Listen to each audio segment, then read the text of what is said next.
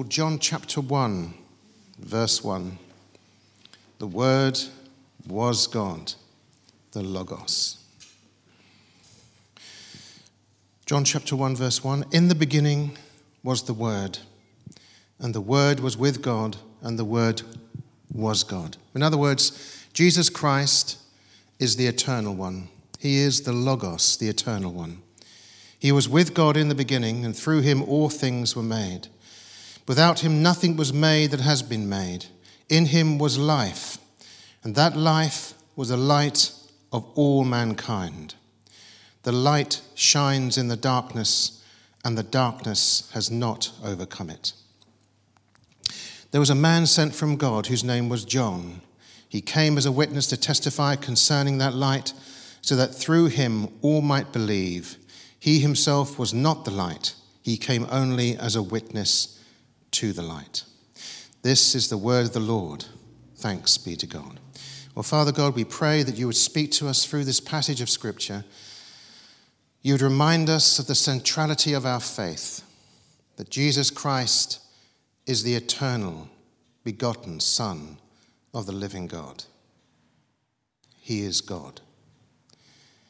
And we ask, Father, that becomes the very center stone of all that we are and believe in our Christian faith. In Jesus' name, amen. Well, the truth that Jesus is the eternal begotten Son of the living God is under attack today. It's under attack. But I want to tell you that it's been under attack ever since Jesus was born. The spirit of the Antichrist, as John writes in 1 John, is at work in the world and has been at work since the birth of Christ. And behind every theology, behind every philosophy, behind every major religion of the world that determines that Christ is not the eternal God, is the spirit of Antichrist. It's going to be with us. It's always been with us. It'll be with us until he returns. There has always been opposition to this idea, and we'll find it again and again and again.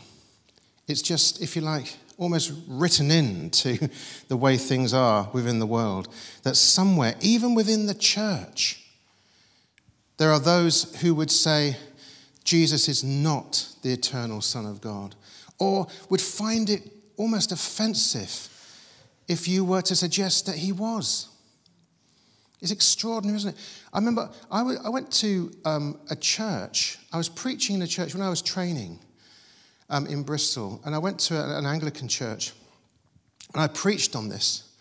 I preached with my heart, passionately. And then afterwards, the vicar called me just after the service, and he said, "Robert, thank you so much. Thank you for that.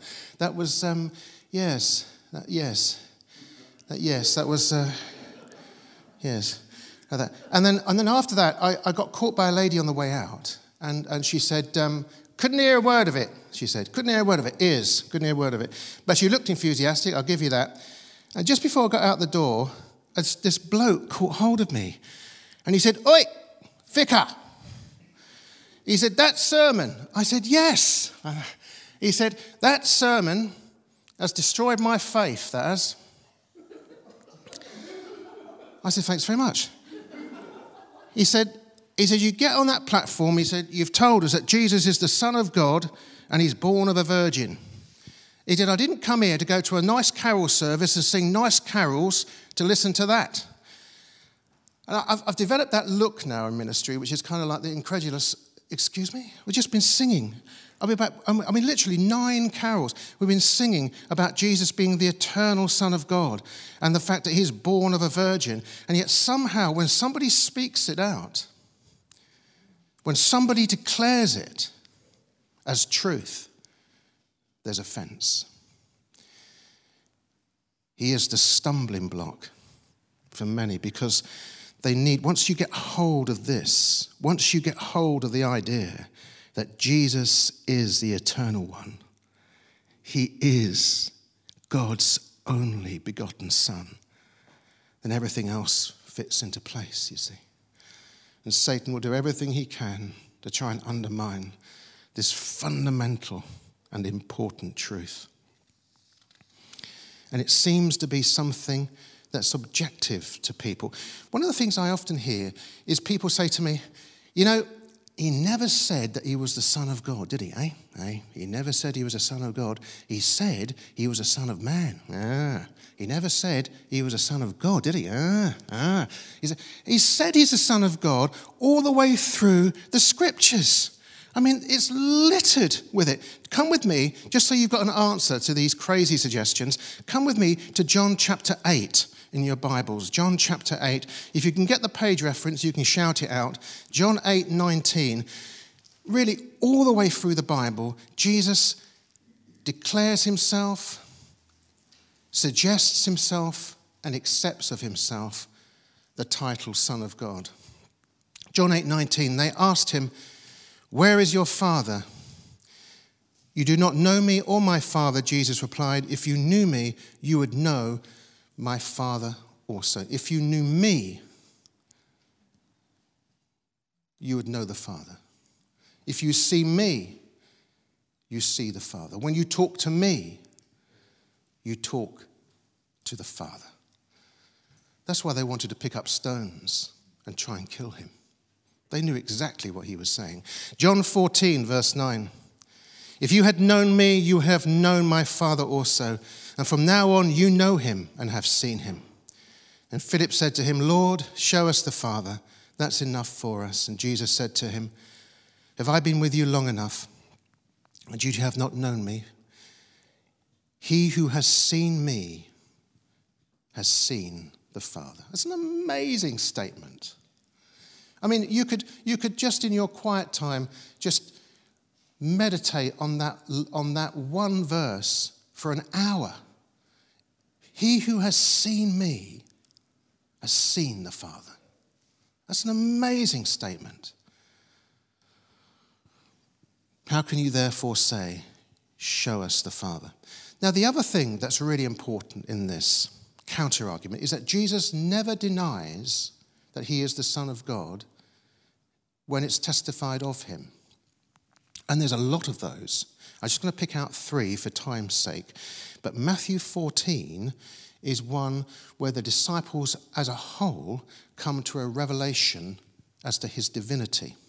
And this happens a lot. We might not necessarily pick it up. But Matthew 14:28. Peter said to him, "Lord, if it is you, command me to come to you on the water." And he said, "Come." And Peter got out of the boat and walked on the water and came towards Jesus. But seeing the wind, he became frightened, began to ask and cried out, "Lord, save me." And immediately Jesus stretched out his hand and took hold of him and said to him, "You of little faith, why did you doubt?" And when they got into the boat, the wind stopped. And those who were in the boat worshipped him. It's an amazing thing. Jews don't worship anyone but God. Worshipped him because the wind and the waves recognized his voice and said, "You are the Son of God." Amazing, isn't it? Peter says in Matthew 16, when Jesus says, "Who do men say that I am?" He says, "You are the Christ, the Son of the living God." And Jesus doesn't say, "Whoa, Peter, you're getting a bit carried away." He says, "Blessed are you, Simon Bar-Jonah. This was not revealed to you by flesh and blood, but by my Father who is in heaven." And I think this is one of my favorite ones. When Caiaphas, in a court of law, tears his robes and says to Jesus, "Are you the Christ, the Son of the living God?" In a court of law. And by the way, Jesus' answer here ends the court case. It all ceases after this. "Are you the Christ, the Son of the living God?" And Jesus says, what does he say? "I am. I am." You cannot say that Jesus does not admit to, declare in all kinds of ways his divinity. But the interesting thing is that later on in this passage, John makes it really clear that the world does not recognize him. It doesn't receive him for who he is. The world would not recognize him. It would not receive him. It would not believe in him. The true light John goes on to say that gives light to everyone was coming into the world. He was in the world and through the world, and though the world, was made through him, the world did not recognize him. He came to that which was his own, but his own did not receive him. Yet to all who did receive him, to those who believed in his name, he gave the right to become children of God. Children born not of natural descent, nor of human decision or a husband's will, but born of God. They would not receive him. They would not accept him. They would not believe in him. You know, it's been a struggle. If you're ever in ministry, it's a struggle with aspects of the church on this subject. When I did my first theological degree, did you notice that? My first theological degree.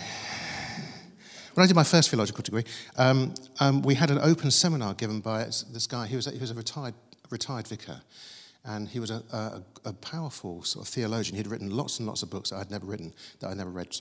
And he was a lovely guy, a really sweet guy, but we totally disagreed on almost everything. And he had this open seminar where the students were invited, and I'd got wind of the fact that a group of students were going to come to the seminar, and they were going to try and block me from asking difficult questions and challenging him. And at the time, I thought, oh, that's quite hurtful, isn't it? That's not very nice. Now, I think, really? Am I that much of a threat? And I thought, so I went along, and there's like a group of students, and this lovely guy, and he started off by saying, he said, I've studied, no, he's not Prince Charles, he sounds a bit like Prince Charles, he's not Prince Charles. He said, I've studied the scriptures. I've studied the scriptures in depth, and I've looked into detail at the great religions of this world, and I've come to this conclusion. I've come to the conclusion that if only we would get rid of this idea that Jesus is the Son of God, then all the great religions of this world, the Semitic religions of Islam, Christianity, and Judaism would come together and live in harmony and peace, you see. And I jumped in and I said, so what you're saying is that if authentic Christianity were to cease, everybody else would be happy. Is that basically what you're saying, isn't it? And he said, yes, no, yes. And then he said, it depends what you mean by cease. And he sort of looked at me and he said, Robert, you don't seem very happy with this idea. And I said, no, it's not. I just said, it's just not my favourite heresy. My favourite heresy, this didn't go down terribly well, by the way.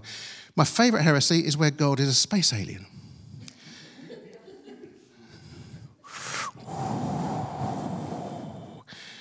What I wanted to say was that God was a space alien and that he has controlled our thinking through some sort of amazing cosmic power. And therefore, we are still doing crazy things like eating fries, Turkish delight, and things like that. But he didn't actually, that didn't go down terribly well. But I didn't really get a chance to say anything after that, other than the fact that I was able to point out that this is actually the point. That the point is that because we hold Jesus to be the divine Son of God, that's what is distinctive about Christianity. That is the truth that stands out like a block that people trample over and stumble over and have difficulty with. And we need to keep this truth and hold on to it and declare it time and time again because it's fundamental. We might not think of it as being fundamental, but in fact it's fundamental to our Christian faith and to everything that we purport to be Christian, everything that we declare within the gospel. Jesus said, I and the Father am one. Now, in John chapter 10, verse 30, this is what happens in his dialogue with the Jews. Jesus says, my sheep hear my voice and I know them and they follow me. And I've given eternal life to them. And they will never perish. No one can do that. Only God can give eternal life. And no one will snatch them out of my hand. My Father who has given them to me is greater than all, and no one is able to snatch them out of my Father's hand. That's, by the way, why I believe in the assurance of the gospel. I don't believe you can lose your faith forever.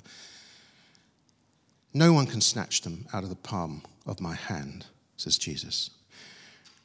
I and the Father am one. And the Jews picked up stones to stone him. And Jesus answered them, I showed you many good works from the Father, for which you are now stoning me. And the Jews answered him, for a good work we do not stone you, but for blasphemy, and because you, being a man, make yourself out to be God. Jesus makes it abundantly clear that if you are to follow him, you need and you must believe that he is the eternal one. He is one with the Father. So why is it important? Why is it so important we hold on to this truth under really quite an enormous amount of pressure today? I'd say because the whole doctrine of redemption, about you being set free from your sin, and I being set free from my sin, and us being cleansed and being made right before God, all of that rests on this truth of Jesus being the divine Son of God. So it goes on to say in this little passage, for the law was given through Moses, and grace and truth came through Jesus Christ. The interesting thing is that people can do the most heroic things, can't they? Lay down their lives for one another. We saw that actually only just recently on London Bridge, where people did the most heroic thing of wrestling somebody to the ground who was armed with knives. They can give up their lives and sacrifice their lives for one another.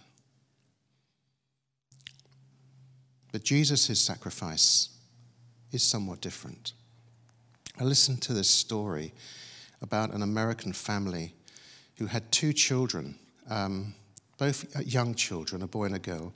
And the little girl, which was 2 years older than the little boy, became quite unwell, and she developed leukemia. And they were having treatment, and they needed blood for her. And they found that the best match for the blood was actually in the family, and it was her brother. He had the best match, and he's only 2 years older than her.